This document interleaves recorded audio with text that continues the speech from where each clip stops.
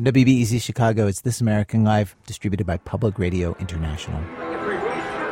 Okay, here we go. Blackjack, $10 tables, $10. High limit room, which no one is in. Monday, late morning. This week, This American Life producer Robin Semyon and I are in a casino that will remain unnamed here on the radio because we did not have permission to record. I did not ask for permission due to the nature of our visit. Come on, let's see over here. We stand by one of the blackjack tables, and Robin does a quick scan of the cards. What's the count on this table? -6. We were there to count cards, to play blackjack and count cards while we did it, which gives a player such a big advantage against the house that most casinos ask you to leave the table if they catch you doing it. And how did we end up here? Well, we'd gotten a lesson the day before in how to count cards. We used to say that you could teach a piece of wood to play blackjack. You just have to be able to keep your wits about you when you're at the table and not make too many mistakes. We got our lesson from Andy Bloch, who played blackjack for what is possibly the most famous group of blackjack card counters, the so-called MIT Blackjack Team. The winnings inspired a best-selling book and a terrible Hollywood film called 21. These were real MIT students. Andy studied electrical engineering. There is no reliable way to know how much they won. They claim over $8 million between 1994 and 2000. After he quit the team, Andy put out an instructional DVD about how to count cards. He doesn't play much blackjack himself anymore. Once I got known as a part of the MIT Blackjack Team, it became hard to play, and I would get kicked out of just about anywhere I try to play. And sometimes I would take friends there. They just wanted to see me get kicked out of someplace. Play for a little bit. After, 15 minutes, an hour, they'd come over and ask me to leave. Now, I don't know if I should assume that you've played blackjack or you know the rules, but if you haven't played or you don't know, here are the rules. Everybody at the table gets cards. You can ask for more cards if you want. The way that you do that is that you tell the dealer, hit me. You want your cards to add up as close to 21 as possible without going over. It's very simple. So simple that when you play, it feels winnable. And it seems like everybody you meet who plays blackjack has a system. Everyone thinks they can beat it. Yeah, I've heard a lot of crazy systems about blackjack. The best myths are the ones that are based in fact. And it is a fact that you can beat blackjack. You can actually beat the casinos. And the idea that it's possible to beat the casino is what made blackjack so popular.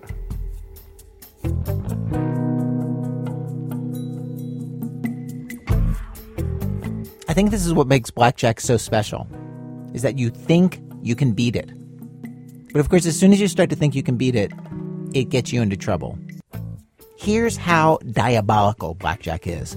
Unlike most casino games, if you play blackjack correctly, the casino barely has an edge. The odds are very close to 50-50. You'll win almost half the time. So the dream of winning is right there in front of you, just out of reach.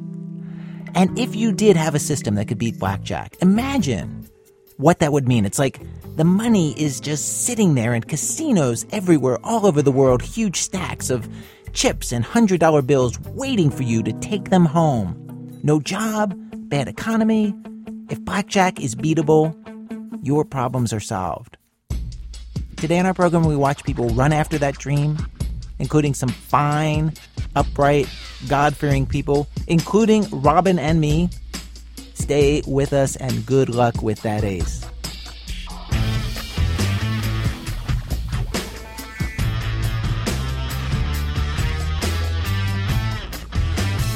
Okay, so when Andy Bloch says that you can beat the casinos, he is talking specifically about counting cards to change the odds. The mathematics of counting cards was nailed down in the 1950s and 60s. There is a way to count cards that definitively gives you an edge over the house. And you don't need to be a Rain Man or have a photographic memory to pull this off. A normal person can do it. So Robin and I decided that we wanted to learn. And I could pretend right now that there is a high-minded journalistic reason for this. We wouldn't really understand what blackjack is all about if we didn't dive in ourselves. That would be a lie. We'd both heard of card counting. We wanted to try. For the same reasons that anybody does, we thought it would be so awesome to beat blackjack. And the thought that we would be doing it during our jobs, that we would be in a casino when the rest of the staff was back at the office editing and writing. Amazing. So, I can tell you what we learned in like 2 minutes. Here's how card counting works. Please remember this public radio station if it makes you rich. The basic idea is, for lots of reasons that we don't need to get into here, tens and aces are to your advantage as a blackjack player. So as the cards are dealt, what you want to know is, are there lots of tens and aces left in the deck for you to get? And by tens, I should say, I just don't mean the 10 of hearts and the 10 of spades and all that, but I mean like the face cards that add 10 to your hand when you play blackjack. Okay, so still with me, you want tens and aces, and you count. And this is important. You're not going to keep track of the position of every single card. You're not memorizing the deck. That would be insane. They invented something that is way, way easier than that. You just keep a running tally, very rough one, of tens and aces. You start your tally at 0. When a 10 or an ace is dealt, you subtract 1 from the tally.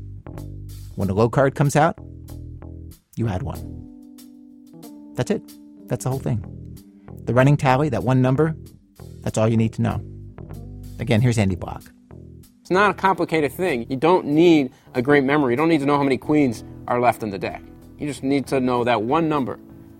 And when that one number, when your running tally gets up to 7 or 8 or 9, it means that there are lots of aces and tens left in the deck. So it's good for you, right? It's really, really good for you. And that is the time that you want to start to bet big. Like your bet should jump up to 5 times what it was, Andy says. All you have to do is keep your running tally. And Andy demonstrated here. He dealt cards into a pile to demonstrate how that works.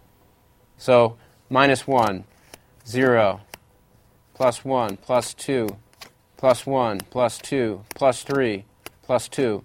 Then it was time for Robin and I to try this.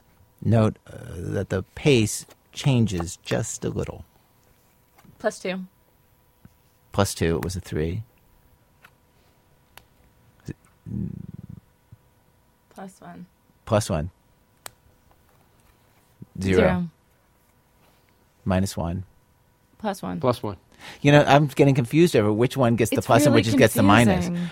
You're right. sad when tens and aces come out, especially when you don't get them. You're sad when tens and aces come out, which is why they get subtracted. There we go. That Okay. helps.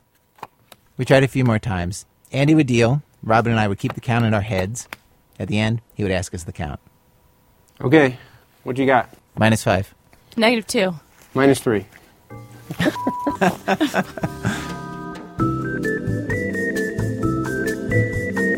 Finally, on our 4th try, Andy dealt the cards. We kept the count in our heads. And at the end, -8. that's what I have too. All right, you guys both win. -8. Shut up. Well done. My heart's racing a little bit. You're ready to hit the tables.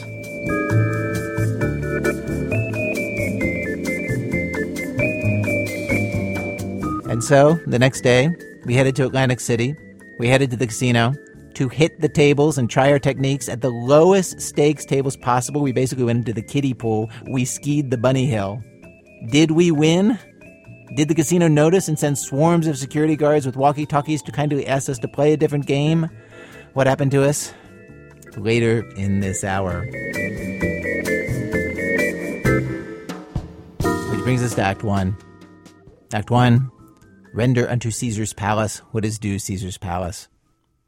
When you think professional gamblers, you don't think Christians. But there was a team of blackjack playing Christians, no joke. There's a documentary about it called Holy Rollers. They took in $3.5 million from casinos.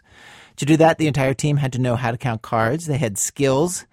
But beyond that, what did a Christian card counting team have going for them that gave them an edge? Former Sunday school teacher Jack Hitt decided to find out. The way Ben tells the story, it all began where so many great ideas originate. Reading in the bathroom. It was a book about gambling, and there was a 3-page chapter on blackjack, explaining how to count cards, and Ben thought, I could do this. He waited tables back then, minimum wage work, and he had just had his first kid. He and his wife were broke, and so one day, he came up with a plan to take their last $800 to a dinky casino outside of Seattle. And he won.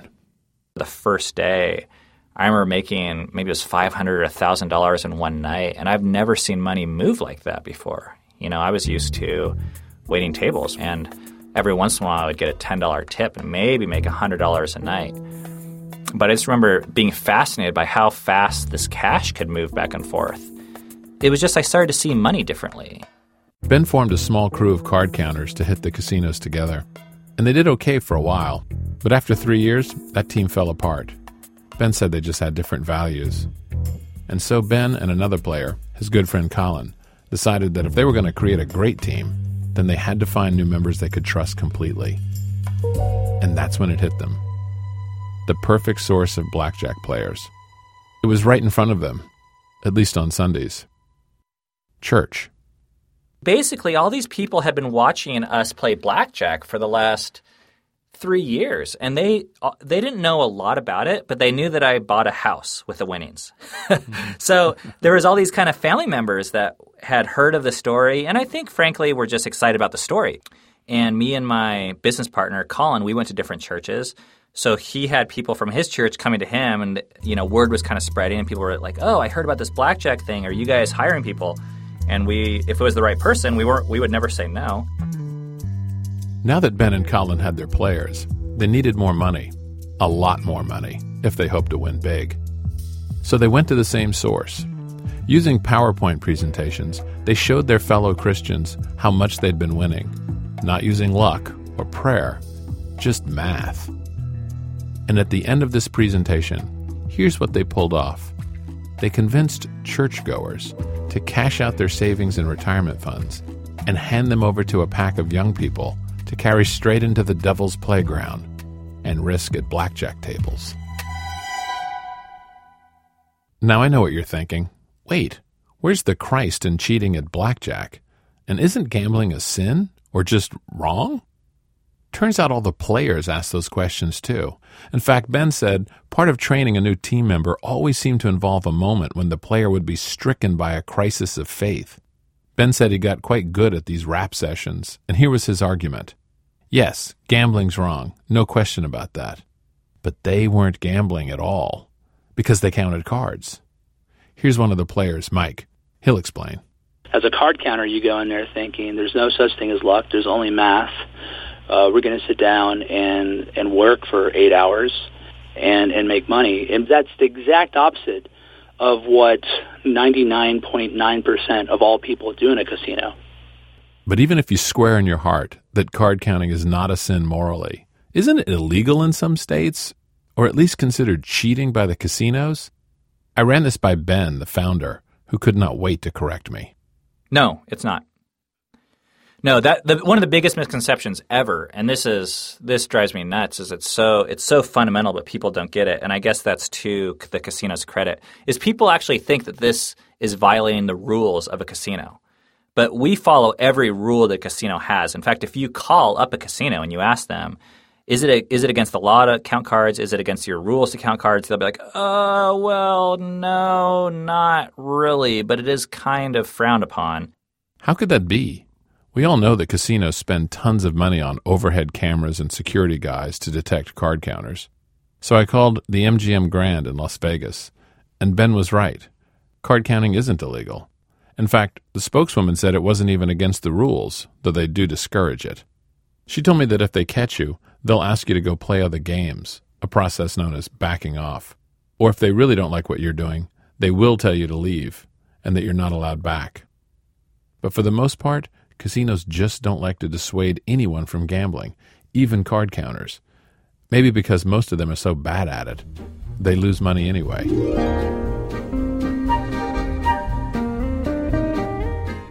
And so they pulled it off.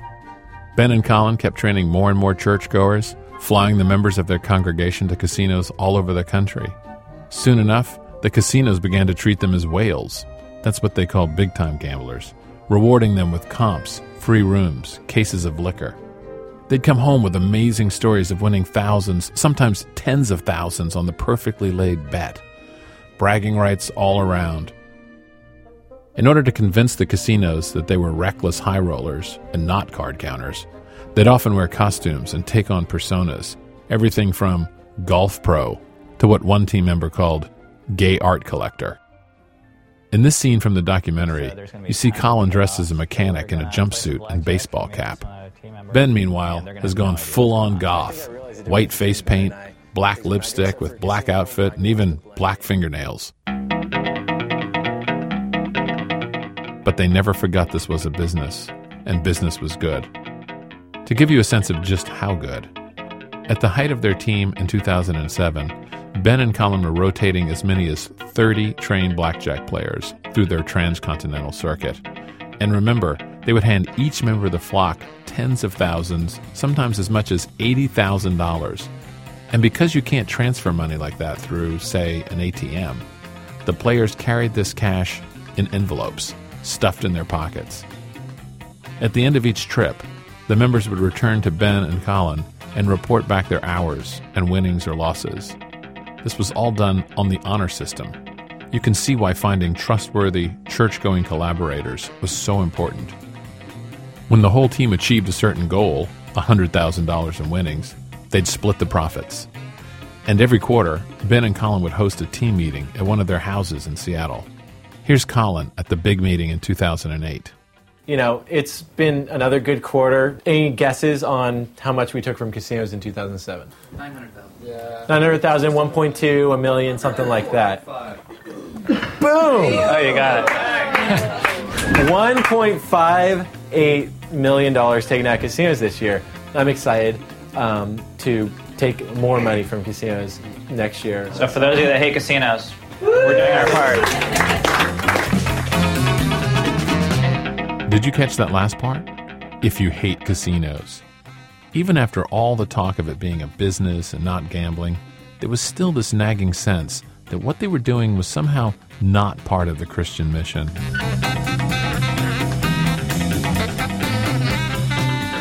They were bleeding the casinos of evil money, doing their part. But occasionally, some players began to feel there was something wrong with what they were doing. Take Mike. He had joined the team with the most Christian of all intentions. He used to be a youth pastor. His crisis of faith began with the 9th commandment, "Thou shalt not bear false witness against thy neighbor." Weren't all these costumes and fake biographies bearing false witness? The high rollers are never mid-20 white kids, never. And they're going to say, so what's your story, man? What do you do? Well, what do I say at that point? You know. Well, in the beginning of the team, I lied. I used to create crazy stories because I thought it was fun. I told at Hard Rock, I remember, they said, so, hey, what's your deal? It's like, oh, I work for Fox. I'm an animal agent. I do agent stuff for animals in movies. Maybe you've seen Bart the Bear and Legend of the Falls. I do stuff like that. So I'm telling them this story, and the kid next to me playing, he says, no way, I work for Fox too. And he starts describing the offices and asking which building I work out of. And I thought, are you kidding me? The one time I say something off the top of my head, the guy sitting next to me works for Fox. Do you think that was some divine intervention there? It probably was. Maybe God saying, shut up. Just tell them the truth. I felt guilty right after I said that. It was wrong, and it was a sin to lie to them. And there were other deceptions, too. One involved playing in pairs. One person would count cards at the table. Then they'd signal another teammate across the room to join the game and start betting big when the count favored the players. So you had to have a signal that looked like it wasn't a signal at all. Oh, crossing of the arms. Yeah, it's really subtle. So we would cross our arms if it was a good count, and we would leave our arms open if it wasn't a high enough count. This is Shirley, not her real name, by the way. Shirley used this tactic a lot. Among card counters, stepping up to the table right when it's hot is so well known that it has a name, Wonging, from a famous counter known as Stanford Wong. There was this one time for Shirley, the most nerve-wracking bet of her life, that involved this exact tactic. I was at the Venetian in Las Vegas. I was playing at a table. I had just finished, and there was actually another guy on the team who was playing at the same pit across from me. And he gave me the sign to what we call Wong in. Means you go over and you go to the table because the count is good. The table's hot. So Shirley walked up to the table and put down her bet. A massive bet. And then another and another.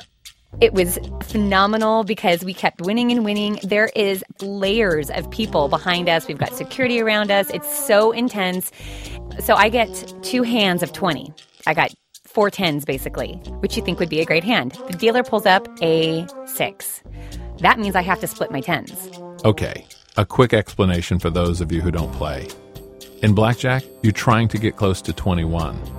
2 tens add up to 20, so that's a really good hand. Splitting tens is crazy, what they call a deviation. And Shirley has just done it. Twice. But it's not crazy if you happen to know that the deck is momentarily packed with high cards, and that the dealer probably would bust.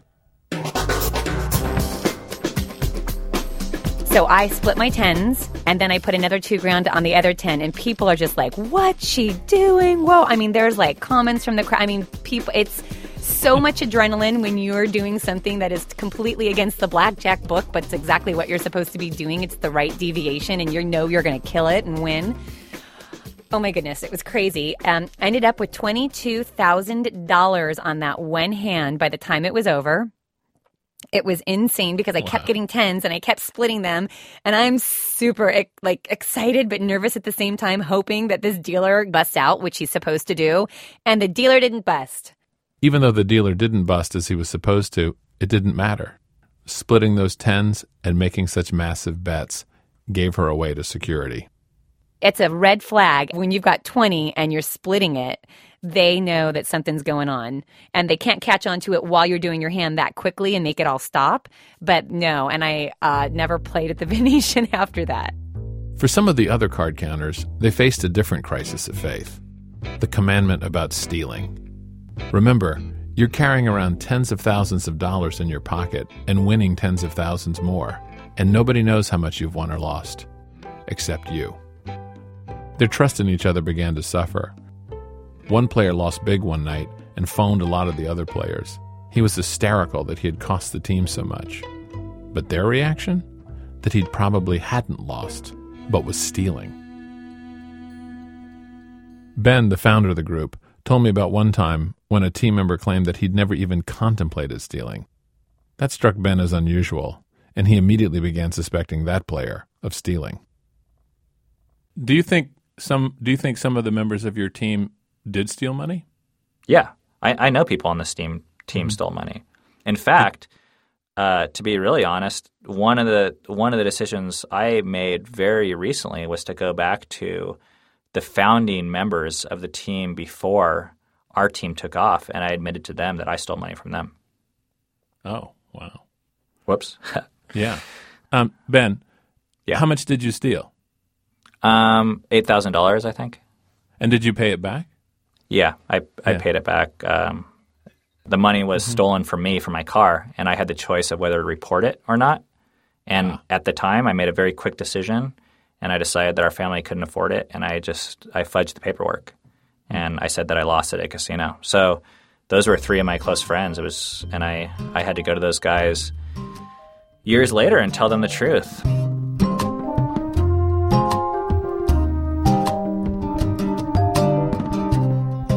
Throughout it all, playing blackjack never stopped being a little strange for the Christians, trying to make money surrounded by almost every temptation.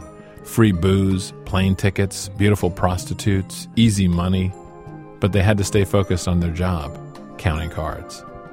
For some, it was lonesome, like Jesus in the wilderness.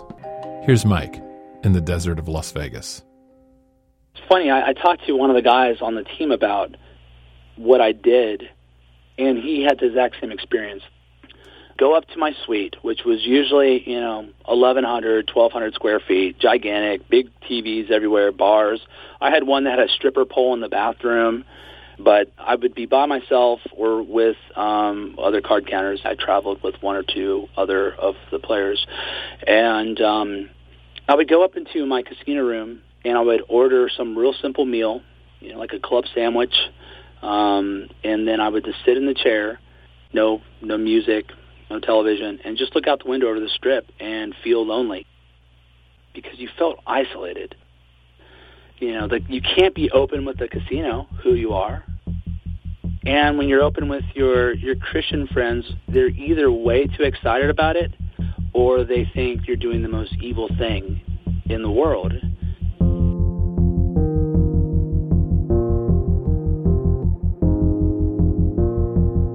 In the end, the church team split up in 2011, and not because any of them succumbed to gambling or any other temptation. They believed in God and his glorious gift of math. But apparently God gave none of them the patience of Job needed to endure the mind-numbing work of card counting. So they all went their separate ways, even though many worked only half-time, 20-hour weeks, and earned a full-time wage, around $40,000 a year. It wasn't worth it. Mike now sells cell phones to pay for his studies at a pastor's college, and he intends to start a church when he gets out. Shirley returned to being a stay-at-home mom. Even Ben and Colin bailed to take new jobs. Colin starts websites now, and Ben says he makes more money from doing internet marketing than he did from playing blackjack. God works in mysterious ways.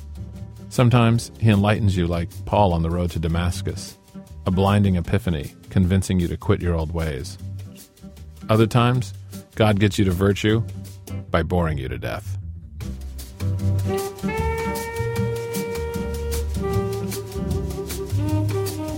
Jack Hitt, he's the author most recently of the book Bunch of Amateurs. The documentary about card-counting Christians is at holyrollersthemovie.com. Coming up, when you can't bring down the house, just sue it. That's in a minute. From Chicago Public Radio and Public Radio International when our program continues. This American Life, I'm Ira Glass. Each week on our program, of course, we choose a theme, bring you different kinds of stories on that theme. Today's show, Blackjack. Ace 8. -4. 10-5. -4. Queen 9. -5. On the bus to Atlantic City, This American Life producer Robin Semien and I practiced counting cards on these card-counting apps that we downloaded to our phones. There are dozens of these. If you heard the beginning of today's program, you heard that she and I took a lesson in card counting. Now, we headed to a casino to try it out. Robin had mastered card counting much better than I had. I was much better at knowing proper blackjack strategy. You know, how to play the cards, when to hit, all that. In other words, as I told Robin when we got off the bus, So between the two of us, we comprise one competent player. our tutor Andy Bloch said that one day of practice before we went into a casino would not be enough, that it would take weeks, and he was right. Robin could count the cards, but it was so difficult, it required such focus, that she had trouble speaking to anyone at all. People at the table, it was all guys, would say things to Robin. They asked if we were on our honeymoon at one point, and uncharacteristically, Robin said nothing. When we took a break after an hour, we found this empty lounge and recapped. She had a headache from all the non-stop counting. It was so hard. I can't say a sentence. I can't remember how to play basic blackjack. It's weird. Like, I'm looking at these two cards, and I'm like, 7 + 5. That's my hand. What's 7 + 5? What does that mean? Like, I can't remember what the basic... Yeah, I just can't remember. And then as soon as that happens, everybody at the table starts telling you, oh, you have a 12. Here's what you're supposed to do. Like, I love how everybody's just jumping in. Oh, yeah, they're all there for me. It was a whole team of guys ready to tell me how to play. That's totally comfortable. Yeah. We made mistakes. Our biggest mistake, I think, was that the count at the table we were at was mostly negative. It was mostly against us. For most of the time that we sat there, I realized later that Andy would have gotten up and found a different table. The real pros switch tables a lot. But we held our own. And at the end of 2 hours, we were in a great situation. The count was 7, and there were 2 decks left to deal. And if you're not totally following this, all you need to know is that was good. That was good for us. It meant lots of good cards were coming. So we boosted our bets, just like you're supposed to, from the minimum bet at this casino, which was $10 a bet. I bet $50. Robin bet $30. Cards were dealt. I got a pair of 10s. She got a pair of 10s. These are, by the way, great hands. You're trying to make 21, and we each had 20. The dealer had 1 card down, and the card that was showing was a 5, one of the worst possible hands for the dealer. Robin and I talked about what happened next on the bus ride home. And then the dealer ended up dealing herself 21. Yeah. She flipped her whole card. It was also a 5. So then she had 10. And then she dealt herself another card, and it was an ace. 21. We should have split our tens. You would have gotten that ace. Okay, non-blackjack people, splitting tens is something that nobody would ever do except a card counter. It's what gets the woman kicked out of the casino in Jack Hitt's story. At Atlantic City, they don't kick you out, but if they spot you counting cards, they start shuffling the deck after every hand, or they come over and tell you that you can only bet the minimum bet at the table, which is basically telling you, go away. But once Robin brought up this idea that we should have split our tens, it was hard to let it go. I would have gotten the A's. Yeah. It would have stopped her from getting the A's. We would have made all sorts of extra money. And then they would have kicked us out for being so good. That's all I wanted. To get kicked out for being good. Yeah. Instead, we walked out in shame. Instead, we just sucked. We bet high when the count was good, just like you're supposed to. And dumb luck made us lose anyway. Which is part of the game. The dealer got 21, which beat our 20. We made big bets and then lost one more hand after that and walked away down. Total losses, this is my money, by the way, and it's a lot. $348 in 2 hours. First time out. I feel like we could have done better. I think we should come back next week. Yeah, me too. We've both been practicing.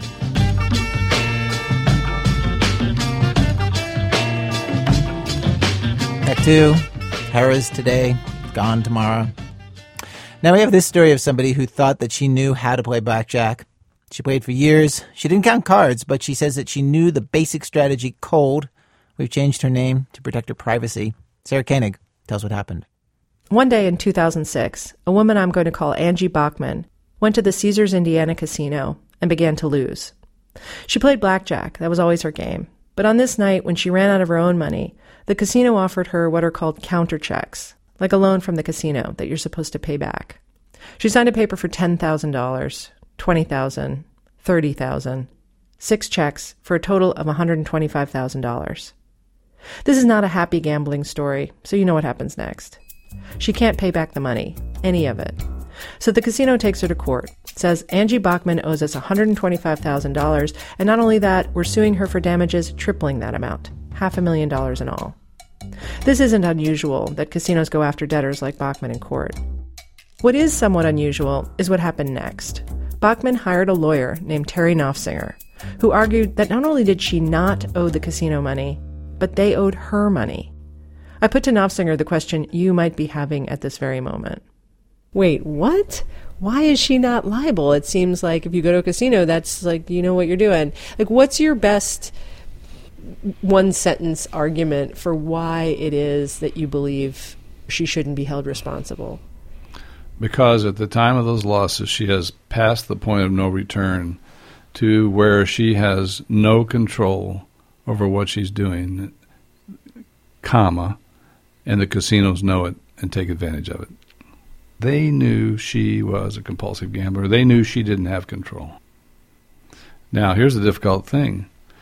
A lot of people wouldn't believe me. You know, I've even had friends of mine who it took a while to convince them that I was really telling the truth, that this was really what was happening.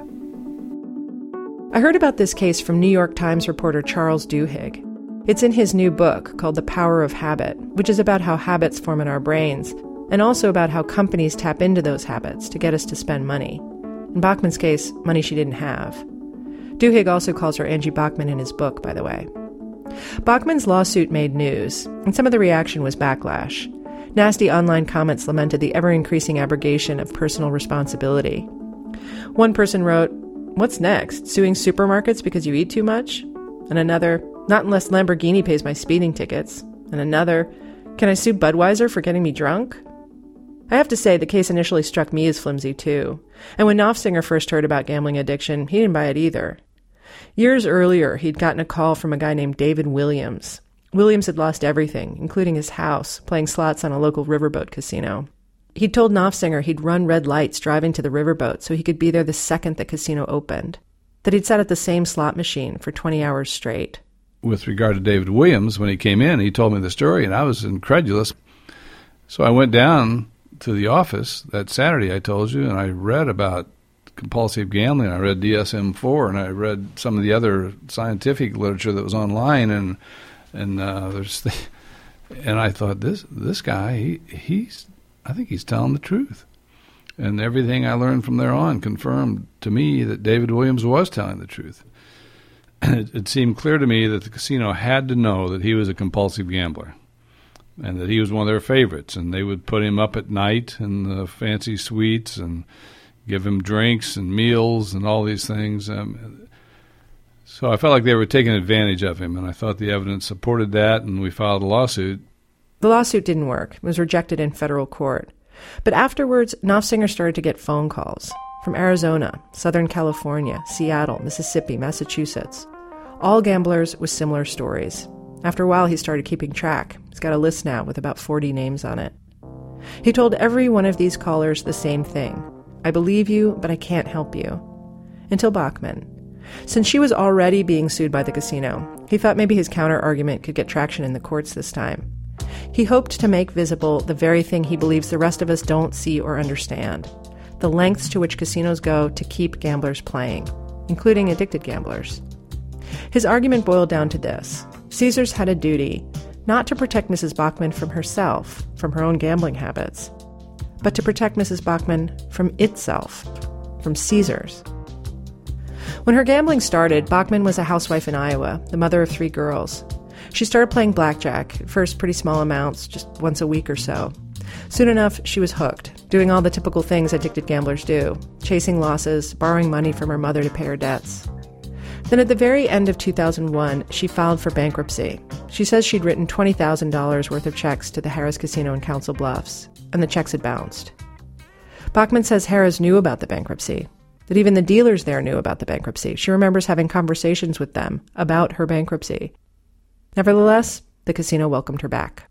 What they told me at that point was, it's fine that you continue to come in. It's fine that you play. We just, you know that you can't write a check here. We won't allow you to write checks, but, go ahead and continue to come back. Right. Just bring cash. Just bring cash. So she did.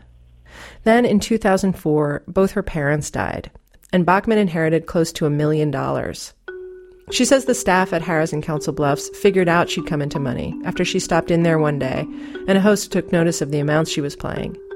He invited her into the players' lounge, chatted her up. What'd you win the lottery or something? What's going on in your life? Bachman says she more or less told him what had happened and kept betting with larger amounts than in the past. After that, she says, vouchers and coupons and invitations started coming in the mail, with big offers. She'd moved from Iowa to Tennessee by this point, so they offered her hotel rooms for as long as she wanted them, a week, 2 weeks, and gifts started coming too. But Bachman says her contact with Harrah's kicked into high gear after her biggest loss up to that point, which might sound counterintuitive. You or I might think, well, after a pummeling, that's the end of that customer. But in the casino industry, the more you lose, the lovelier a prospect you become. So after Bachman lost $250,000 in one night at the casino in Council Bluffs, the phone calls began. It probably went from a couple of times a week to 5 times a week from various casino hosts throughout the country, really. I have been assigned to be your casino host here in Kansas City, and I was just calling. I know that you haven't been in for a while. Bachman played me a few of these messages from her answering machine. And that you had a birthday coming up. So I was calling to invite you to come to Kansas City to celebrate your birthday. If you need anything here at Harrah's, please give me a call, and we want to wish you a happy birthday on the 27th. These kinds of calls are standard, apparently. Angie Bachman always gambled at Harrah's casinos. The company is now called Caesars Entertainment, since it bought out Caesars. It's the largest gaming company in the world. And Bachman happened to start gambling at the same time that Harrah's began to overhaul its marketing strategies. Harrah's knew how to track each gambler's habits through total rewards cards that each gambler, including Bachman, would use throughout the casino, and that told the company exactly how much money each player spent on which games and at what frequency. The company would then use that information to tell them exactly what kinds of perks and rewards would keep certain gamblers coming back, and at exactly what juncture to offer those perks and rewards.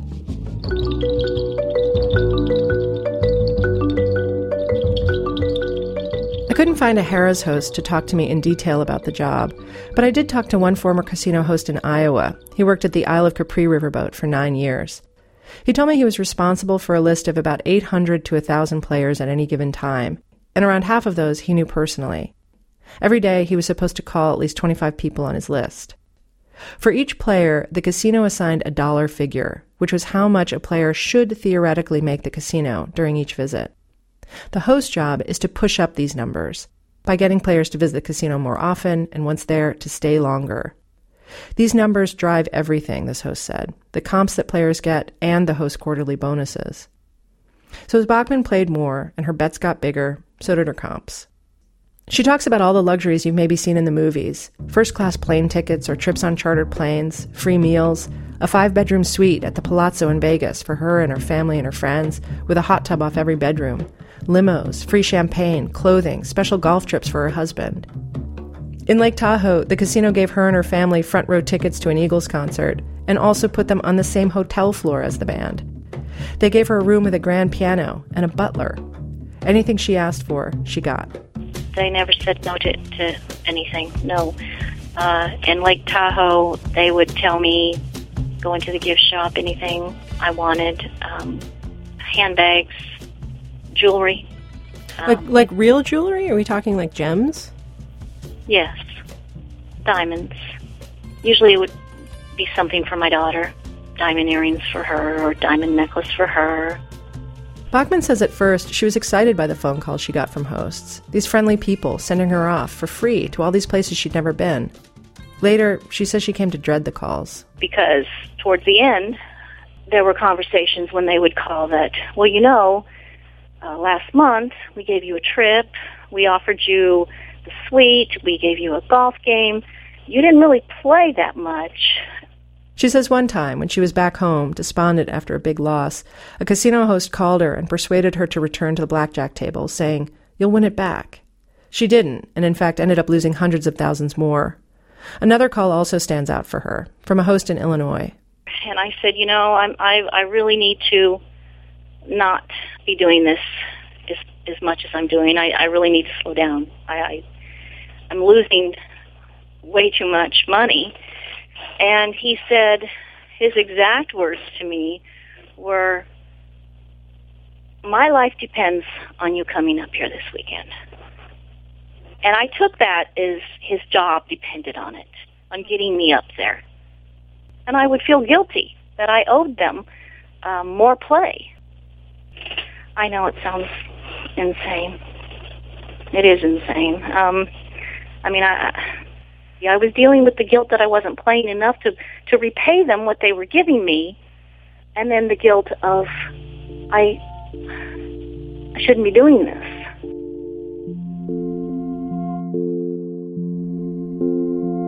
By early 2006, Bachman says her nearly $1 million inheritance was gone. She'd spent a few $100,000 buying a house, and the rest, in just 2 years, poof, playing blackjack all over the country. Even so, in March of that year, she and her husband went out to Indiana. She thinks she probably played what she describes as conservatively, around $400 a hand.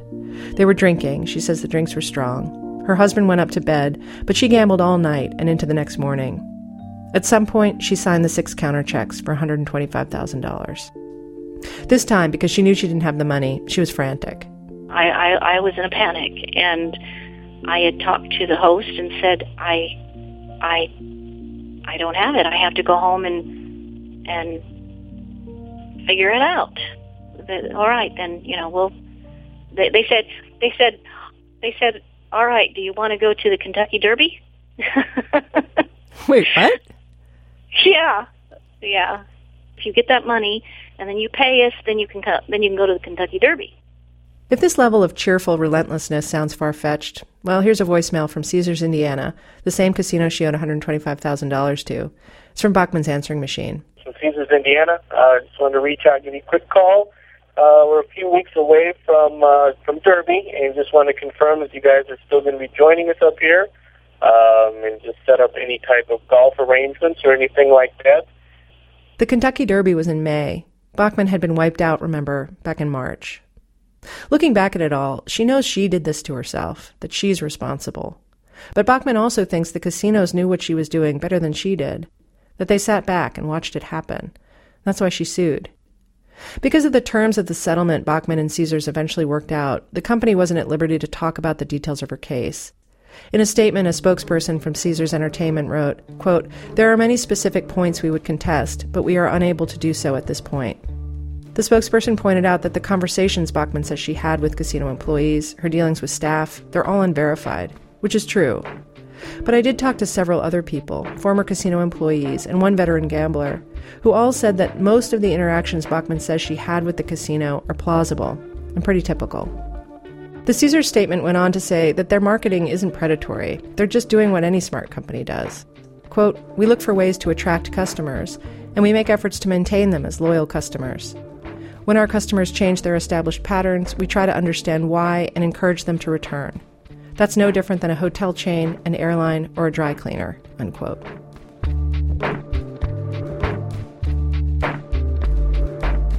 Gary Loveman is the CEO and president of Caesars Entertainment. Loveman was a Harvard professor who came to the company to design and implement the marketing strategies targeting customers through the Total Rewards cards I mentioned earlier, which changed the industry. Last fall, Loveman talked to our colleagues at Planet Money for a different story about marketing. But he also addressed this problem of addicted gamblers. He was categorical. He said the company does not want them as customers. We do not wish to be in the business of serving addicted gamblers. I have 75,000 people that work with me who go home to their families and kids like I do. None of them want to go home thinking that they've just helped an addicted gambler do further harm to themselves or their families. So our objective is to try to identify addicted gamblers as best we can and encourage them to seek treatment and help. And to the degree they're willing to identify themselves as addicted or troubled gamblers, not serve them in any fashion, not market to them, not lend them money, and where the law allows, not permit them in the casino. Well, maybe. This is Christian Kunder. For about 6 years, he worked at Caesars Palace in Las Vegas, both before and after it was taken over by Harrah's. Did you ever serve gamblers that you knew personally, like you knew or suspected that they were addicted? Yes. You did? Yes. There's a lot of people that come through that were obvious. I've seen players gambling, and I go home, come to work the next night, they're still there in their same clothes. It's in the same seat. And no one's saying anything to them? Absolutely not. Kunder's title was assistant casino manager, what's more commonly known in casinos as a pit boss. At Caesars, he typically worked the high-limit room. Depending on the night, he was in charge of anywhere from 30 to 100 dealers. I asked him about Loveman's quote.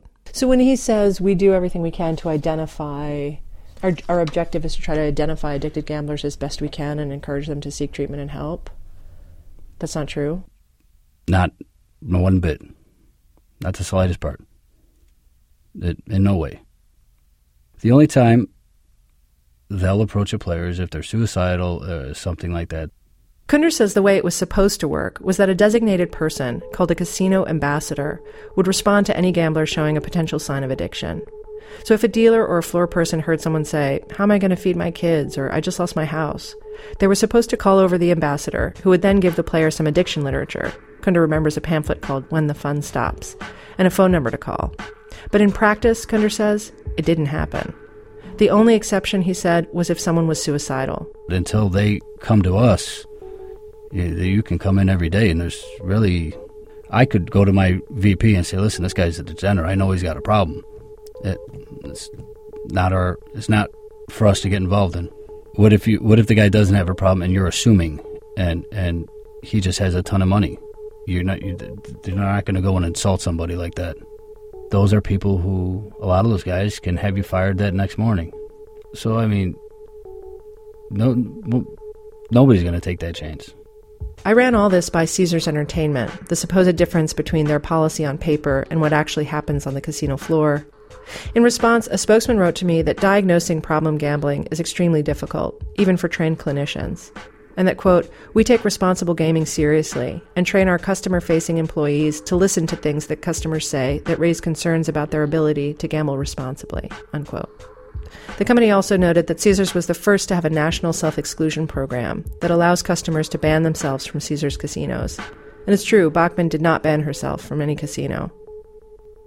If you're not sold by now on the idea that the casino is partly to blame for Bachman's losses, that Caesars wronged Bachman, in the lawsuit's words, quote, by enticing her to gamble even though it knew that she did not have the capabilities to resist such enticements, unquote, maybe two researchers at Southern Illinois University, Reza Habib and Mark Dixon, can at least persuade you that Bachman made irrational choices about gambling, not because she's an idiot, but because neurons in the reward-seeking part of her brain were overriding her rational decision-making. Reza Habib is a neuroscientist, and so of course does not like to anthropomorphize the brain, but I don't mind saying it. Her wiring had turned against her. Habib's colleague, Mark Dixon, is a behavioral psychologist. His lab at Southern Illinois is set up like a casino. He's got slots, a roulette table, a blackjack table, a craps table. It looks like a casino. Really? Maybe not a 5-star casino, but maybe a 2-star casino on the interstate somewhere. Habib, and especially Dixon, have spent a long time studying what's called the near-miss effect. In slot machines, a near miss is just what it sounds like. It's when, say, 2 cherries line up on the payoff line, and then the third is about to come but stops just short or just past the payoff line. It's like you almost won, which, of course, in a game of chance like slots is impossible. The results are random. Despite that, gamblers in Dixon's lab will inevitably say that the near misses are closer to a win than a loss, that they like them more than a loss. That reaction is what Dixon calls maladaptive. Because a loss is a loss is a loss. In 2006, Dixon teamed up with Habib to see if they could figure out what was happening to people neurologically when they saw near misses. They scanned the brains of 22 gamblers, 11 addicted, or what they called pathological gamblers, and 11 non-pathological gamblers, as all these people watched near misses on slot machine displays. The results surprised them, because while both addicted and non-addicted gamblers said the near misses felt more like wins, their brains said something different. Here's Reza Habib. What you see in the non-pathological gamblers is that the regions that are activated for losses, those same regions tend to be also activated for near misses. And so the brain, at least, processes these near misses in the same way that it processes losses in the non-pathological gamblers. In pathological gamblers, the same regions that are activated for wins are also activated for near misses. And so these include regions such as the amygdala, which is a region involved in emotional processing, as well as parts of the brainstem, which are involved in reward and dopamine function, which is part of the reward system. So the pathological gamblers are seeing, or their brains at least, are responding to these near misses in the same way that they respond to wins. This is Mark again, and one of the effects of this, or the implications of these data, are that a pathological gambler going into the casino who's actually losing, his brain is firing like he's winning. Disturbing, doesn't it? Yeah, it's crazy. It's way crazy. And so you are experiencing those same sensations as a win when you're not winning. Habib and Dixon say the casinos know all about the near-miss effect, and since the 80s, slot machines have been programmed to capitalize on it. Habib and Dixon said that the near-miss effect happens in all kinds of gambling, including blackjack, and that it's possible that even just an enticing phone call from a casino host could have fired up Andy Bloch's maladapted brain pathways, that her brain could have been reacting to the phone calls as it would to a near-miss, especially if the message was, "Come win your money back."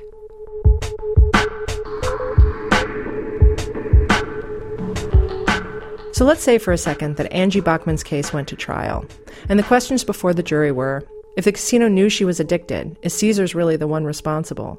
And was Bachman, as her lawyer contends, quote, incompetent in terms of this act of borrowing money? You know, whether or not she's completely controlled by or has control over her own behavior, I think is open to debate. It depends, I guess, on your worldview of if you believe in free will and choice, or if you believe that people's behavior is under environmental control. Well, what do you believe? Well, as a behavioral psychologist, I would tend to believe the latter. Okay, so if you're on the jury, forget me on the jury, say you're on the jury, what are you going to, how would you decide?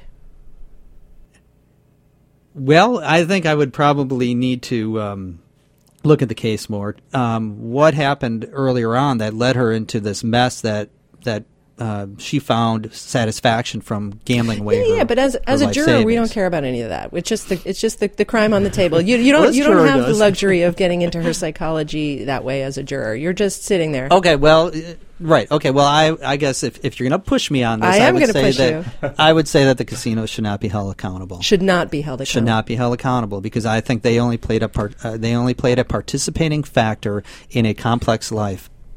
Not guilty. Yeah, I would say not guilty as well. She's guilty. Pay it back. Just pay it back that she's guilty. Pay it That's back. so interesting. That's so interesting. It's not what I would have guessed. You know, I mean, it's very difficult. Certainly, it's not moral. I mean, if we talk about it morally, was it right if they knew and they tempted her further? Probably not. Judge Terry Crone of the Indiana Court of Appeals agreed. Quote, from a moral standpoint, Caesar's predation and prosecution of a pathological gambler is repugnant, he wrote. But it was 2-1, and Judge Crone was in the minority. The majority ruled that Bachman couldn't bring her counterclaim because, quote, there is no common law duty obliging a casino operator to refrain from attempting to entice or contact gamblers that it knows, or should know, are compulsive gamblers, unquote. In other words, it's perfectly legal for Caesars to target an addicted gambler like Angie Bachman. It might be wrong, but it's legal.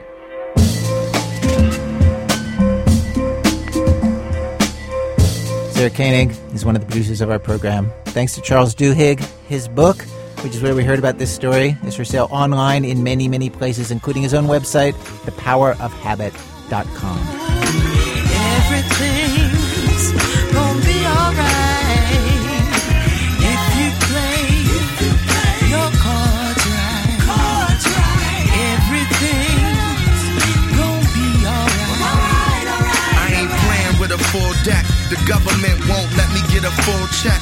Special thanks today to Alexandra Burson of the Wall Street Journal, to Catherine Gorman at WYPR, to Michelle Harris, and to Benjamin Anastas. This American Life is distributed by Public Radio International. WBEZ management oversight for our program by our boss, Mr. Tori Malatia. You know, with the announcement this weekend that the Car Talk guys are retiring, Tori has been reminiscing about how he never figured out why. All these years, WBEZ and all the other public radio stations have to pay for the program in cash. It's so weird, right? When you call Car Talk Plaza, this is what the operator always tells you. You know that you can't write a check here. We won't allow you to write checks. Just bring cash. Just bring cash. I'm Ira Glass, back next week with more stories of This American Life. Everything's gonna be alright. PRI, Public Radio International.